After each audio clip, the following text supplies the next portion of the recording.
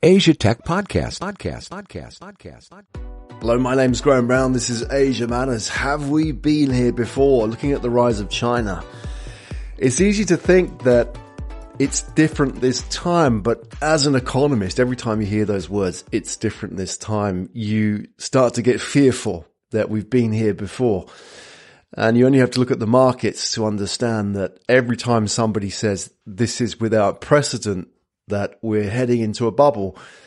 And we've seen this with Bitcoin. We've seen this with equities. You know, you go all the way back to those orchids traded in Amsterdam to understand that everything really has a pattern.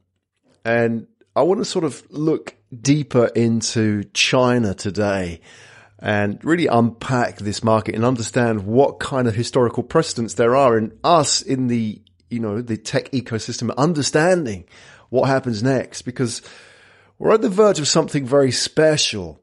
I'm not saying it's different this time, but, you know, we're on the verge of a shift, and every shift has a precedent. And obviously there's hype, and there are things that are said which often, you know, lose perspective on what the reality is.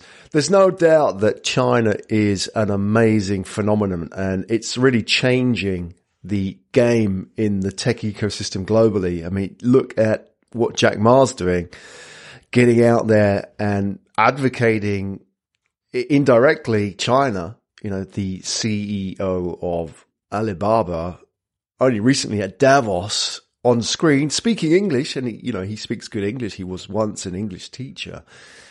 And then meeting Donald Trump, and, you know, he was promising Donald Trump that they would make 1 million jobs in the US through the Alibaba e-commerce platform, which is refreshing because, you know, until that point, Donald Trump had painted Alibaba and all the Chinese cohort of these people were taking jobs from the US, but here was Jack Ma putting the shoe on the other foot, which was basically saying, hey, look, we're here to help revive the American economy. So to understand China, we really need to understand where we have come from and what happens next, because there's no doubt that China and the Chinese economy is having a huge impact on the rest of the world. And there's a shift in the positioning, the cultural narratives that we're used to, which this very sort of dominant narrative where the US dominates. And that applies to the startup ecosystem as well. So Silicon Valley is without doubt the best startup ecosystem in the world, has been. Whether it will continue to be so that will be something that will be left to places like Shanghai or Beijing or Singapore even to pick up the mantle, but we'll see. What I'm interested in now is looking at China, and I'm really interested in China in the context of Japan. And let me put this into, you know, a bigger picture understanding of where we're going with this, is that I moved to Japan in 1995. And I was just a young guy back then, a few years ago, obviously, more than 20 years ago. And the reason I moved to Japan was, A, I was curious. I wanted to go and travel the world. And B, you go back to 1990s when I grew up. If you were graduating in the 1990s and you looked around and thought, where's the biggest opportunity out there today? You would have looked at Japan. In the same way, young people graduating today, young startup talent looks at China as the biggest opportunity. So Tokyo back in the 1990s would have been, to me, what Shanghai, Shenzhen, Hong Kong maybe, or Beijing are to the bright young things of this generation. And these are happening in different eras, but there are many similar patterns which I want to unpack today because it helps us understand the reality. There's a lot of hype, but there's a lot of good things coming out of China. And to better understand it and unpack the hype a little bit, we can understand how this impacts us. And by the way, go and check out the Ashley Talks podcast, which is coming out on the Asia Tech Podcast Network, because Ashley Galina does a great job of helping us understand China. And I think the real value add that she provides is she's coming from the outside, coming originally from Russia, but, she lives and lived in China. She worked in China. She's written a book about China. She speaks fluent Mandarin, etc. So she understands that, not as a Chinese person within China, which I think people say, oh, well, you're not Chinese, you don't understand it. Well, I think people who move into a country from the outside understand it better than the locals, because the locals, obviously, they understand it fluently and they understand all the nuances. However, they don't have a point of reference. So every time you take a point of reference, you get to understand how a market really looks, because, if you are Chinese living in China, that's how things are here. You just take a lot of things for granted. Whereas if somebody comes from the outside, they can compare it to another cultural experience that they have. And this makes complete sense. So, for example, if somebody is talking about, well, this is the greatest city in the world, well, maybe it is, but what are you comparing it against? If you haven't lived in any other city in the world, then you don't really have a benchmark. However, if you've got something to compare it to, then you can say this is a better city with a bit more authority. So I want to use this experience to benchmark and to make a comparison as well between China and Japan. And although they are completely different size, obviously China is 1.3 billion and Japan is 130,000 people. So it's 10% of the size. There are many comparisons between their economic trajectory, which I think we need to take into account. So going back to my story, 1995, I'd graduated, I'd looked around and thought, right, I'm going to Japan. And one of the reasons I was set on going to Japan was the stories coming out of Japan. So I knew people who'd moved to Japan and made a go of it. I knew teachers who were graduating and getting paid $50,000 a year working in Japan teaching English. Now, $50,000 a year in 1995 for a 22-year-old, if I'm right. I forgot my own age. 22-year-old, let's say early 20s, is a lot of money.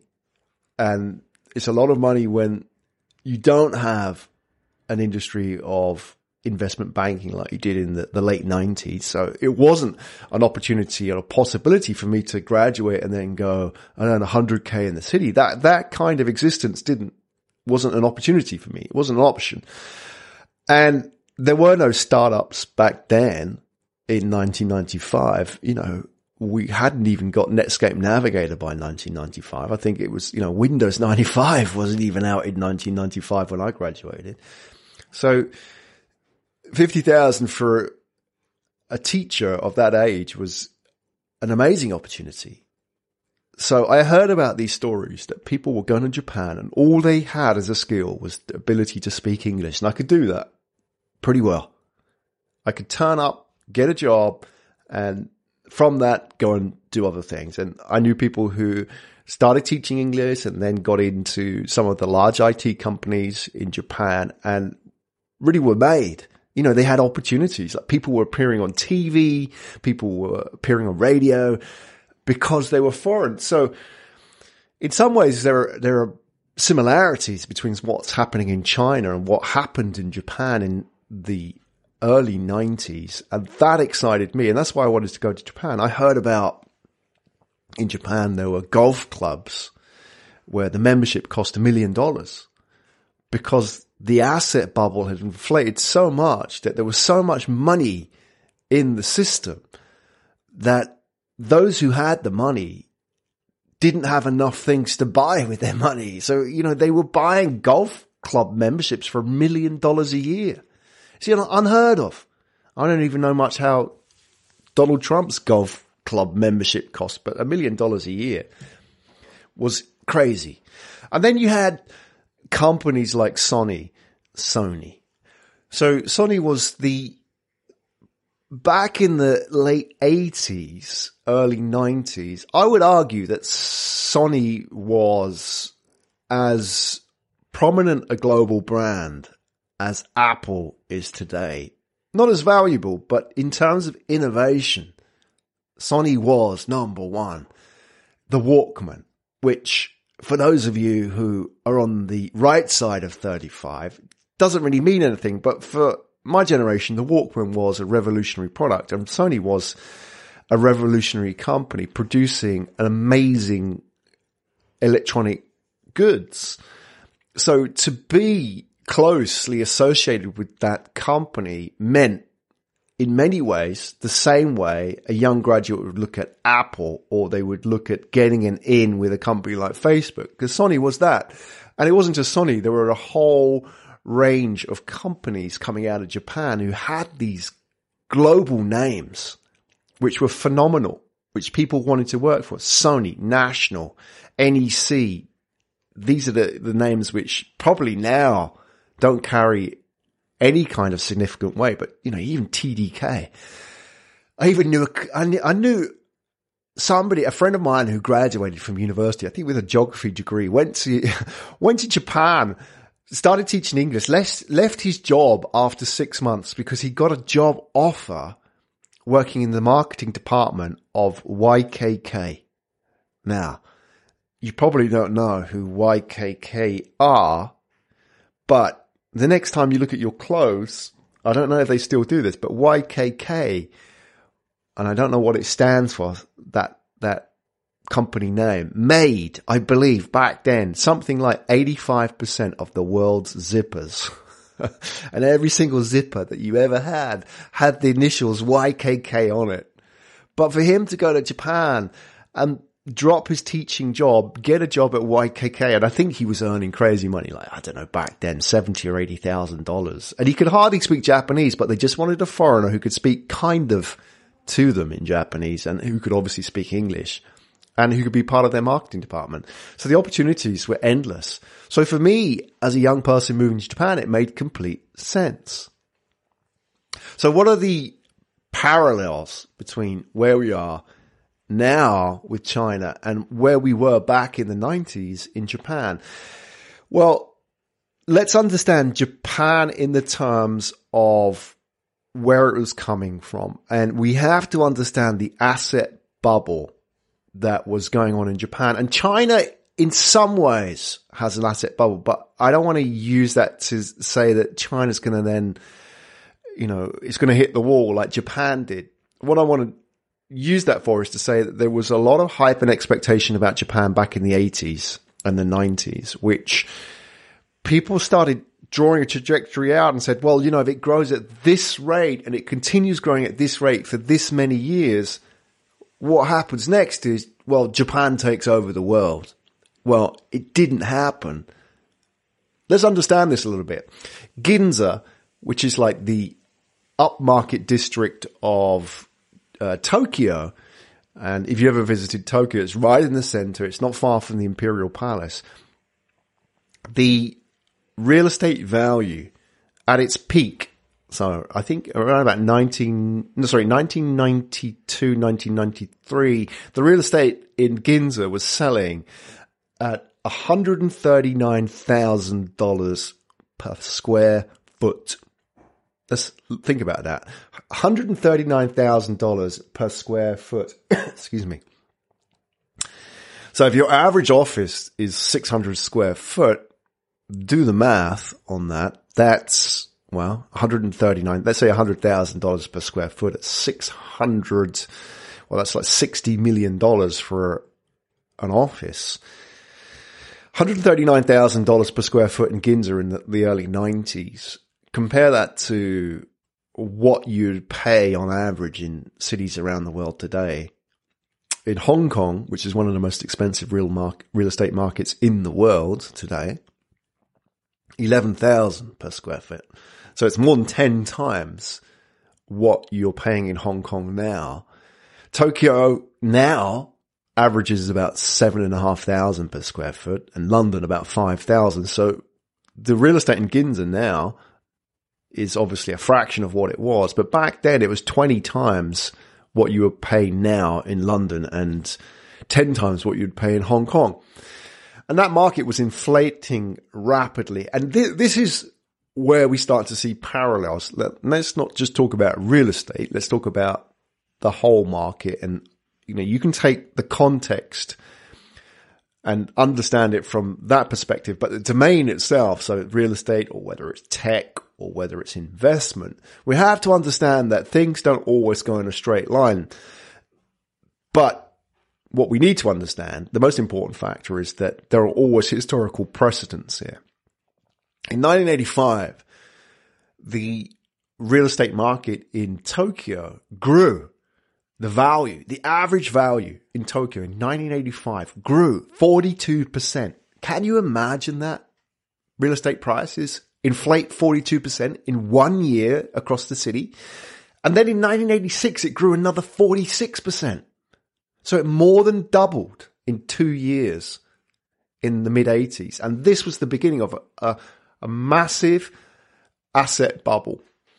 And as is always the case, when this happens, people look around and say, it's different this time.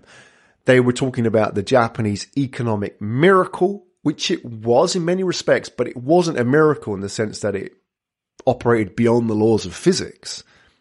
There was a clear driver of this market. There was a very, very strong economy.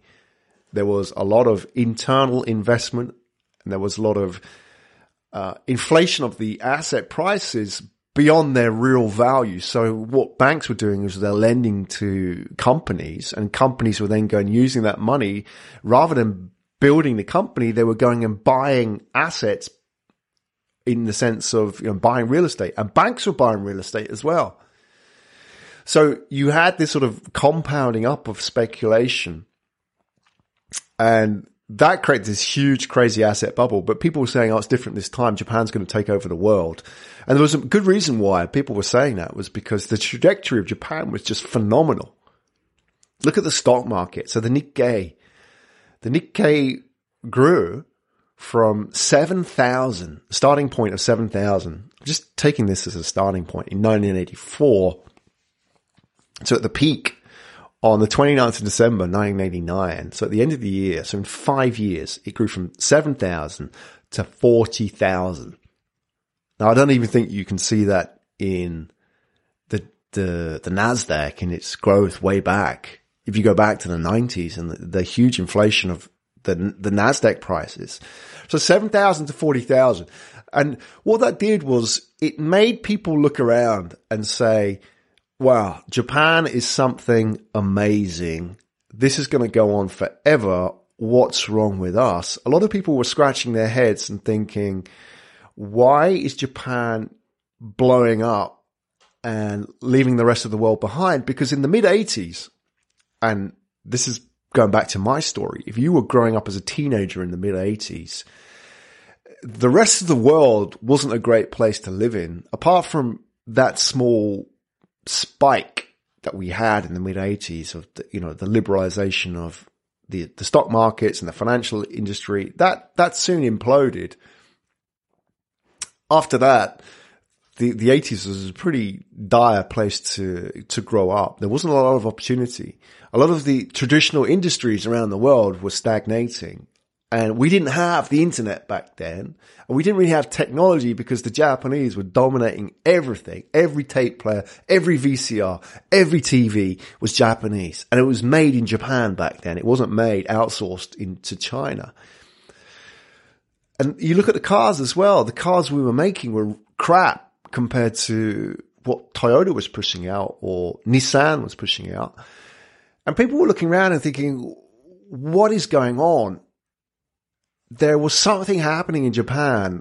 People wanted to understand it, which was exactly the right thing to do. And they were talking about the Japanese philosophy. People started learning about Toyota. People started learning about the Toyota way. They started learning about concepts like Kaizen, which was that constant improvement. And we learned a lot in the process, which is without a doubt, it wasn't, a zero-sum game at the end of the day. When Japan imploded, everybody learned a lot. There was a lot to learn in improving the Western management and technology processes, which Japan had really mastered very well. But the whole thing imploded. Japan imploded. And I want to look at that because, the understanding what happened in Japan gives us a bit of precedent of what may happen in China. I'm not saying China's going to implode, because there are many differences too, which we need to unpack. But the point is that the trajectory won't continue at the same pace. So we have to step back a little bit when people say, and I'm guilty of this as well, that China is coming and it's going to take over and it's the best market out there. Then we have to step back a little bit and say, okay, I've heard this before. When you hear people say this is without precedent, you know that's a danger sign. And you go back way back to the 80s. And I heard that before. I think it was Francis Fukuyama who wrote the article, The End of History. And he wrote an article in Newsweek, I believe, or it might have been Time, The End of History, which was all about the fall of the Berlin Wall and how that moment, that seminal moment, meant that history as we knew it was over. That whole history of conflict between red and blue, east and west, good and bad, black and white had finished, because the fall of the Berlin Wall ushered in a new era, which was an era of unilateral politics, in the sense that we no longer existed in a world where it was Reagan versus Brezhnev, or, where it was everybody pointing their weapons at each other from the other side of the Berlin Wall. And in some ways, that was a brave opinion piece to write. And some of the aspects were correct, but the fundamental error in Fukuyama's writing was that there was going to be a different era ushered in, that there was no precedent, that this was a new era of politics, and say goodbye to the dualistic politics that we've known for generations. And every time there's been a big change in the geopolitical landscape in the world, it's always reverted back to dualistic politics. That is the precedent. We've seen it before. There's patterns wherever it is. And it doesn't have to be America versus Russia. It could be France versus the UK, or Britain versus Spain. It's always happened. There's always been that precedent. When one superpower yields, another superpower comes along, and within time, there's always conflict. So the point I want to make is that when we look at China and we want to understand the startup ecosystems, that there are precedents for understanding where it goes next, because we've kind of been here before with Japan. And everything being said about China now has been said about Japan. Think about it, that China will become the world's biggest economy. That was said about Japan too. And there was a reason that if you look at Japan's growth, and Japan grew, just put this into some context that you understand, that in the 70s, so Japan became the world's third largest economy behind the US and the USSR, so the old Soviet Union. It was the third biggest economy, so it had already overtaken the United Kingdom and Germany, and was number 3, and it had grown. At the beginning of the decade, in 1970, Japan was $2,000 GDP per capita, and by the end, it was $9,500. So it had grown nearly 5 times in a decade. So can you imagine that? If you were living in Japan in the 70s, what kind of wealth creation you would have seen around you? You would have come from a country which was destroyed by war, and no other country had been destroyed and bombed in many different ways to the degree that Japan had been destroyed. Everything was lost. However, they had managed to expand the economy 5 times in 10 years. And, that speed of change, I don't even know we're seeing that kind of speed of change in China. And there's a reason for that. I mean, obviously, China is 10 times bigger than Japan. So it's very difficult to expand at 5 times over a decade. I don't know what kind of GDP growth rate you need to do that. But I mean, have a look at what Japan achieved. an average of 7 to 11%, which is almost the same as China. In particular, and this is amazing when you look at the data. In 1973, the Japanese GDP per capita grew in 1 year 34%. And in 1978, it grew 39%. I've never seen, unless, you know, the only time you ever see these numbers is in some crazy small country in the world that's either, you know, it's come from nothing and then increased 39% in a year. And that's nothing because it's, you know, from zero, any kind of increase is large. But for an economy which was already the third largest in the world, these kind of growth rates are unheard of. And I don't want to say it's without precedent because we're getting into dangerous territory here. What I want to say is that Japan was growing at a phenomenal rate in the 70s, and it made people sit up and think. In the same way, China is growing at a phenomenal rate now. If you consider even like 6.7%, 7% that it's growing at now, to understand it in the context of how big China is, it really is phenomenal in terms of that wealth creation. Well, we've seen that before. We've seen that wealth creation happen before in Japan. So Japan became the third largest economy in the 70s, and it finished the decade in 1980 at $9,000 per head in the 1980s. So you would have thought, well, where can it go from here? Because it has to slow down in the same way that China has to slow down at some point. It can't keep continuing to grow at double digits every year. Well, Japan proved that it could. Japan went from $9,000 in 1980 to 1990, where this is the point where I had become set on moving to Japan.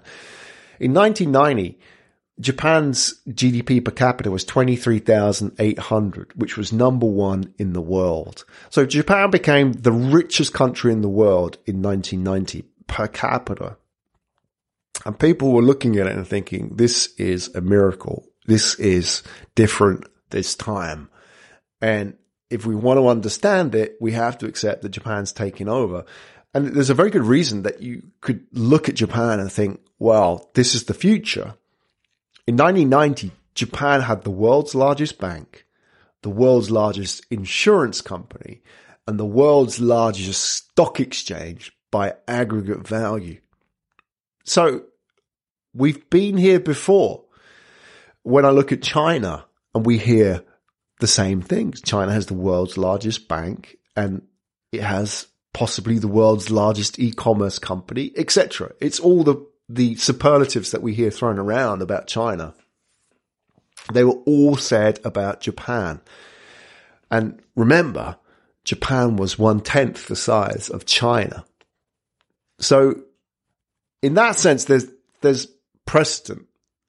We can see where we've come from and we can see where it may go. And what I want to do is talk about where the differences are. So it's not inevitable. China won't implode. I don't think it will implode in the same way Japan will. But the takeaway for us in the startup ecosystem is to understand what is hype and what is reality, because we can make some very bad decisions if we assume, in the same way people assumed about Japan, that everything was good. So obviously we're just around the corner from 2020, and that's a seminal moment when China will become the world's largest economy. In the same way, Japan didn't become the world's largest economy. Again, it was like 1/10 the size of China, but on GDP per capita alone, it did. China will become the world's largest economy. That's a fact. I mean, unless something terrible happens in the next year, touch wood, it doesn't, then that's going to happen. It only has to grow a few percent to overtake the US, and the US is just bumbling along at 2% a year. So it's almost certainty. So that's a seminal moment, and people now are starting to wake up about China and trying to understand it. And because there's a sense of fear and there's a lot of hype and there's a lot of people pushing China and there's a lot of people scared of China, and you've got Donald Trump telling us that China's going to take over, and then you've got all the good things coming out of China. People are trying to make sense of this all in the same way people were trying to make sense of Japan back in the 1980s. And a lot of people got it wrong. And it's a lot easier to understand looking back. So what I want to do is understand China now by looking back at Japan and seeing what's similar and what's different. So hopefully we've got that picture of where we are, that there are precedent, that people were saying the same things about Japan that they're saying about China now. And it, you know, not just in terms of the numbers, just look at the cultural aspects of that rise that really hammered home the message that Japan was something that we needed to pay attention to. I believe that it was a Japanese investor who bought Van Gogh's The Sunflowers, which was the most expensive painting in the world. I think that was a seminal moment. I think it sold for like 25 million pounds or something. I can actually remember that happening as a kid, seeing that on TV, and it, you know, why are these Japanese companies buying everything? And they weren't just buying sunflowers, the painting, they were buying golf clubs. So all over the US, Japanese companies mostly, were buying golf clubs because they were seeking outsized returns. They had so much money in Japan, and Japan was a crowded market. There was too many people chasing too few deals. There was so much money in all of these companies that they had to start looking abroad for better returns. In the same way, we're now starting to see that in China. You know, if you are a e-commerce company in China, you're now going to get better returns outside of China by investing your money in Southeast Asia or taking your e-commerce platform to the US. That's just a natural extension. Because the market becomes crowded, you have to then go and look for bigger returns. And if you have a competitive market where a lot of investors are seeking big returns, they want your company to have that growth story to tell them that you're going to 10x it. And that's great. So that forces a lot of companies to look outside. And that is now encouraging this capital movement outside of this risk capital movement outside of China into these new markets. And that's fueling a second boom in all of these markets around Southeast Asia, especially in e-commerce, which is phenomenal. So that happened in the 80s with Japanese risk capital. They couldn't get those crazy 34% returns that I talked about in Japan anymore. So they were taking their cash and they were going buying real estate all over the world. They're buying in Hawaii. You know, if you've ever read Rich Dad, Poor Dad, Robert Kiyosaki, second generation Japanese, funnily enough, but that's of no consequence. He talks about real estate and how his rich dad, which was not his real dad, he's not his biological father, but he was a mentor, became super rich by investing in real estate in Hawaii. And the reason why Hawaii real estate blew up and grew was because, you know, compared to the rest of the US, obviously, is because of Japanese risk capital. It came out of Japan, and Japanese investors were buying real estate in Hawaii like crazy. In the same way, Chinese have been buying real estate in Hong Kong or Vancouver or Singapore. So we've been here before. Golf clubs, sunflowers. And then I think as well, it's just interesting. It's a little known story is that the Japanese Wrestling Association paid for Muhammad Ali, who was the world champion boxer at the time. And I think he had retired at the time. So didn't need to box and had made a lot of money. But the JWA paid for Muhammad Ali to fly out to Japan to fight the champion wrestler in Japan. It's a celebrity fight in the same way we've seen that with Conor McGregor and Floyd Mayweather. It's just a money fight. And so they flew him out to fight Inoki. And it just goes to show that Japan at the time had the cash to lavish on these extravaganzas, and they had the cash in the same way China has the cash to do these kind of things now.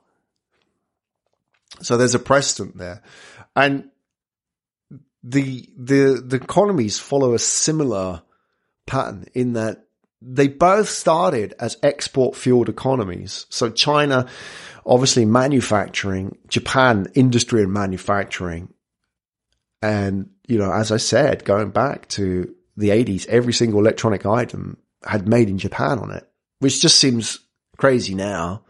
But back then that became natural. I mean, you just didn't buy TV sets from the West. I mean, you were crazy. You bought a Japanese TV set because it was the best. It was quality. It didn't break. So these were export fueled economies. And as with every export fueled economy, the economy has to evolve to maintain that growth rate. And what happens is that Japan moves from export driven to domestic demand. And that's the only way to maintain economic growth. So all that money that's generated from exporting creates this wealth of foreign reserve, which has to be spent. They've got all these dollars. What do they do with it? Well, they have to buy stuff. So Japan started buying everything they could, and they became this avaricious consumer culture, which was buying everything from Fendi to Gucci to Prada. In the late 80s, we had the same phenomenon that you're seeing now, or until recently, of these shoppers coming from Japan, going to Europe on these tours and just buying everything. So they would go on factory tours of Gucci and Prada and buy everything that they could and just take it back to Japan, even though they could buy it in Japan. And in the same way, Chinese have been doing this all over Asia or Europe. As they say here in Japan, there's a word, bakugai, which basically breaks down. Baku means explode, and gai means buy, shopping. So explosive shopping, and it's a word used to describe Chinese tourists.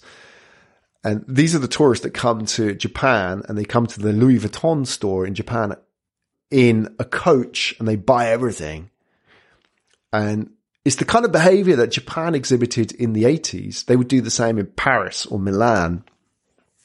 When I was in Japan in the 90s, the early 90s, I was teaching English. I knew students who would go on these tours. And bear in mind, this was kind of the end of the bubble in Japan. So even though Japan had economically exploded and collapsed by 1995, the behaviors were still there. So I had students who were 18, 19, 20, and they would save up and go on a factory tour.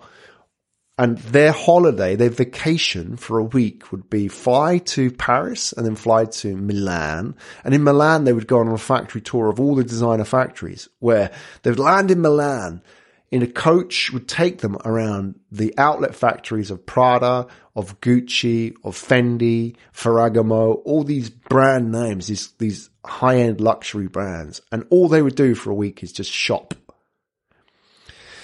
So that's the domestic demand-fueled economy that Japan became. And it sort of created that cultural narrative about Japanese abroad, which people kind of got used to in the same way we're getting used to it in China now. But that also evolves, that when you got to Japan in the 90s, that stereotype about the Japanese was already old. So to think that Japan was this nation of loud consumers was already old by the 90s. And it's interesting because I recorded that Ashley Talks with Ashley this week, and she was saying that stereotype, especially in the tier 1 cities in China, so you go to Shanghai or Beijing or Guangzhou or Shenzhen, that narrative about Chinese consumers is done. It's gone. It's history already. Yeah, sure, there are those loud consumers who just buy everything because it's a brand. You know, they walk around with the big t-shirt with the biggest brand label on it, or the hat with the big brand on it, the logo, the trademark, whatever. They exist, but increasingly less and more so in the smaller cities. And I say smaller, but these cities are like 10, 15 million people. But they're less sort of exposed to travel. And there's that sort of pattern which they're following, which is, you know, you go from an economy driven purely by manufacturing and export into one driven by domestic demand, where you have these loud consumers, and then one into an economy where the consumers become very sophisticated. And that's interesting because that happened in Japan as well. And at the same time, a similar parallel shift between, you know, from industry into technology, which is really what happens in Japan, heavy manufacturing into technology, and the same with China as well. Going back to the consumers, now shifting into an era where you have these very advanced, sophisticated consumers who have seen everything and are difficult to please, and in many ways teach brands about how they need to do their business. It's not about, you know, you don't go to China and go and educate consumers in the same way in the 80s. You didn't go to Japan and educate consumers. You did at the beginning, but after that, they knew wine. They knew about dairy products. They knew about brands, and they knew more than Western consumers knew. So there are many precedents there to help us understand China, and that helps us understand the pattern. It also helps us understand where we go next. Right now in China, we're seeing companies like Tencent or Alibaba push out into the world, and as I explained earlier, a lot of that is because they're seeking returns which just aren't available anymore in China because it's so advanced, and they need to go to frontier markets looking for those returns. And that precedent happened already in Japan. And there's this word in Japanese, keiretsu, which basically means conglomerate. I think in Korea they have these chaebols as well, which is like the Samsungs, the Hyundais and so on. But Japan had them as well. And really what they are is they're like clubs where a bank and a trading company and a manufacturing company would all work together. And they would all work together for a common good. They wouldn't compete, which is what you would expect in a free market. But these were not free markets. Japan is not a free market, and China is not a free market. It's very much dominated by this keiretsu mindset, which, as much as Tencent and Alibaba are competing against each other, they have their own coterie of companies that they work with. And if you look at the telecoms industry in the 90s in Japan, and this is where the biggest parallels are, because I think this is the starting point in terms of understanding what happens next, is that in Japan in 1998, it had iMode, which was the world's first internet on the mobile phone. When the rest of the world was still just getting used to SMS, Japan was logging on and accessing internet on the mobile phone. And they weren't just accessing stocks as people could have done in the West on their SMS. They were accessing music, payment systems, brands, marketing, and so on. So when people talk about WeChat, we've got to understand that yes, WeChat is sophisticated and developed and one of the most advanced internet on the mobile services in the world, but it's not in any way of a quality where you can say we haven't been here before, because even though it was black and white and 9.6K and we're competing with WAP in the days, Japan had the most sophisticated and advanced mobile ecosystem in the world in 1998 with iMode and NTT Docomo. And it was built on a keiretsu model, which is basically NTT Docomo was the carrier, and it had its pals, which were the 3 or 4 handset manufacturers, whether it was, National Panasonic or NEC or Sony or Mitsubishi as well, manufacturing phones then. And it would create these this whole ecosystem around this desire to make the lives better of the consumers. In the same way, if you look at Tencent and WeChat, it's the same thing. It's, as Ashley would say, the operating system. In the same way, NTT Docomo and iMode was an operating system, and it had its own. It was the first, how do I put this? It's the first ecosystem of applications well before Apple gave us the App Store or Google had Google Play. NTT Docomo had iApply, which was an ecosystem. So if you were an app developer, you could put your app on the Docomo platform in 1998, 1999. We're talking nearly 20 years ago, and get paid, and you would have got 11% or 10%, I believe. Sorry, no, you would have got 90%, and Docomo would have taken 10%. So Docomo created this ecosystem in the same way that Tencent's created WeChat. And, it had an advanced payment system. I mean, people marvel at how advanced mobile payments are in China, and for good reason, because they really are advancing rapidly towards a cashless society. However, it's not without precedent. Back in 1998, 20 years ago, there were mobile payments in Japan well ahead of the rest of the world. So we had to understand that there are patterns which we follow here. And I think it's useful because what happened next was interesting. Docomo tried to take iMode to the rest of the world, and they didn't outright acquire, but they invested in a whole bunch of operators, mobile carriers around the world, KPN in the Netherlands and O2 in the UK, a few others as well, maybe something in Spain. They took sort of stakes in these companies because they wanted to export iMode. And what they found was that because the real value of their market was built around this Kaidetsu model, because it required that integration with the bank, with the payment system, and integration with the handsets, is that when they went into a market where they didn't have that, they failed. And I don't think Alibaba or even Tencent is going to go into these markets and repeat those mistakes. However, I don't think that WeChat will succeed in that operating system model in the same way it has succeeded domestically, because it just doesn't have that Kaidetsu backing that it does domestically. And yes, it will succeed as a messenger and maybe as an internet platform. But, once you start trying to integrate payments, that's the tough challenge. That's where Docomo failed. Maybe Tencent and Alibaba will learn their lessons, and they certainly should do if they're looking at how to take this thing globally. But absolutely, there are parallels. But okay, I just want to finish off by talking about the differences, because I've talked a lot about how these are similar markets, but let's talk about the differences. And just rounding up here,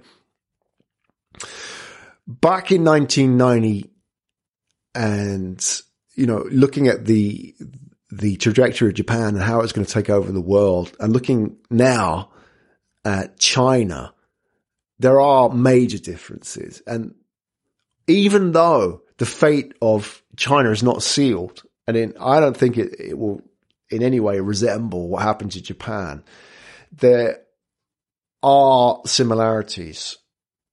But we can only understand the similarities by looking at the differences, really. And Asia was very different back then.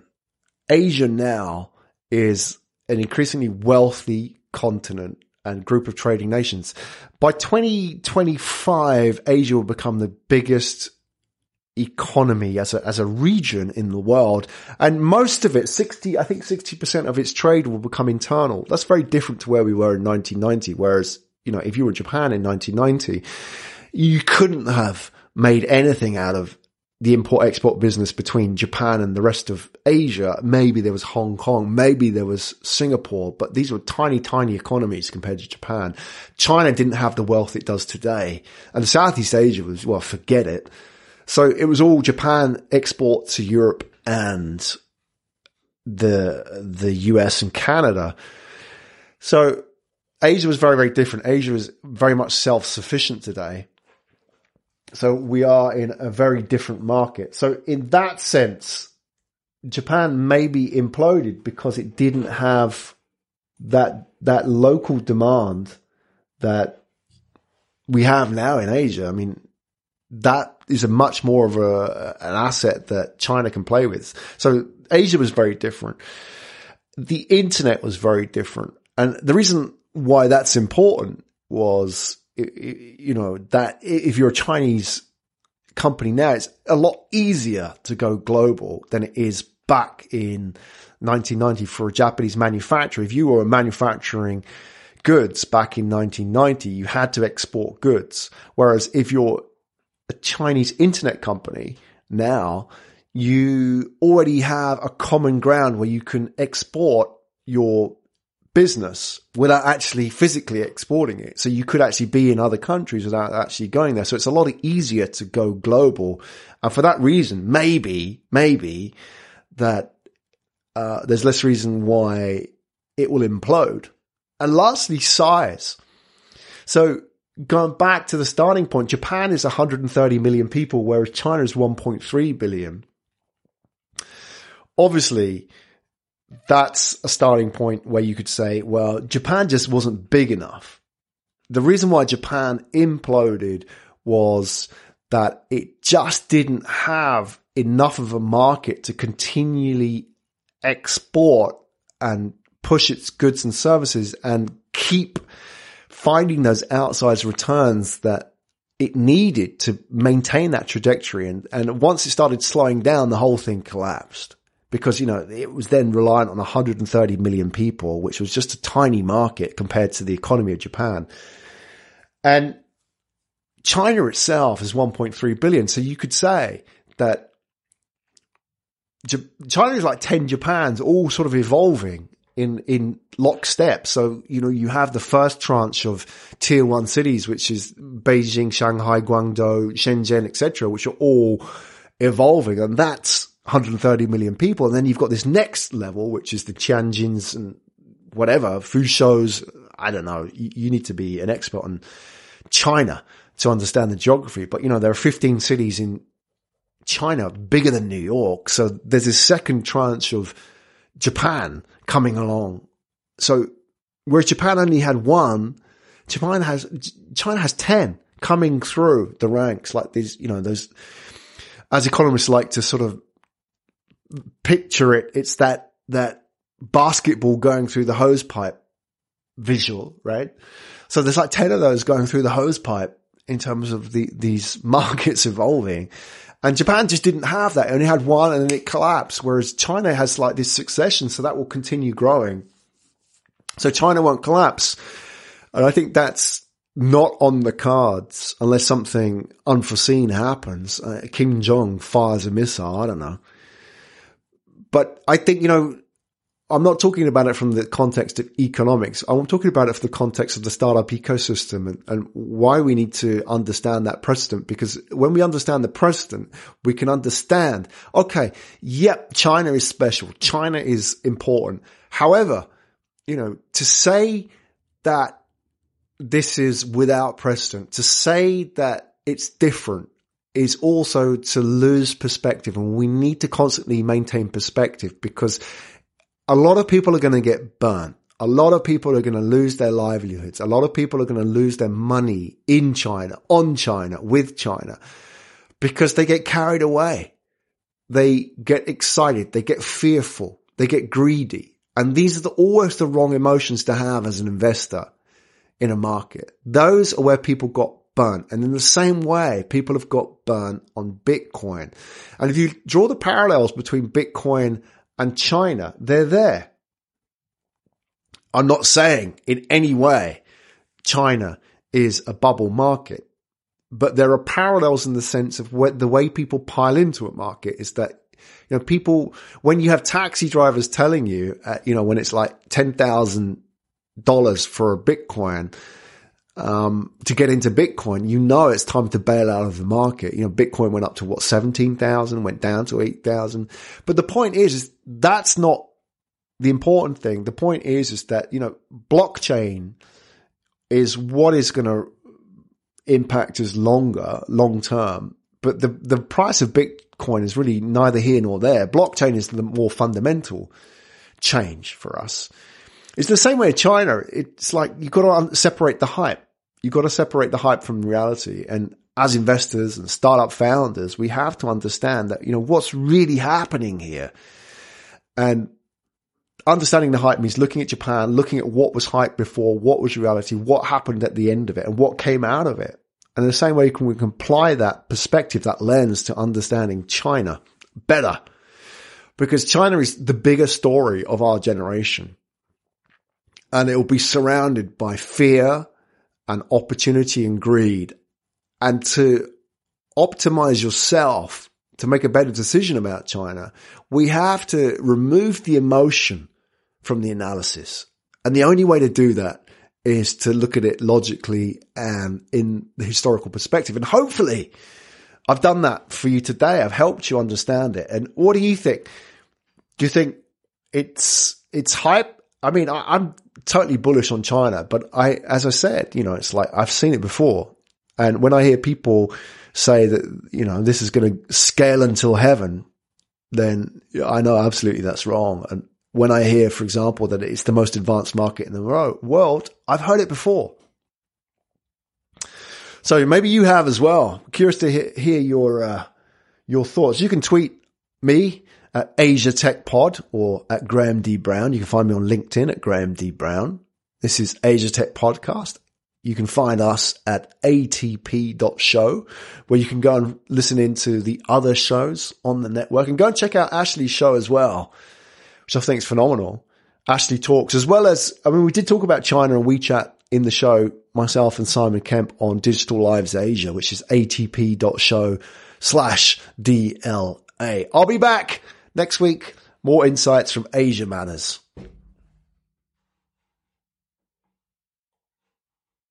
You've been listening to Asia Tech Podcast.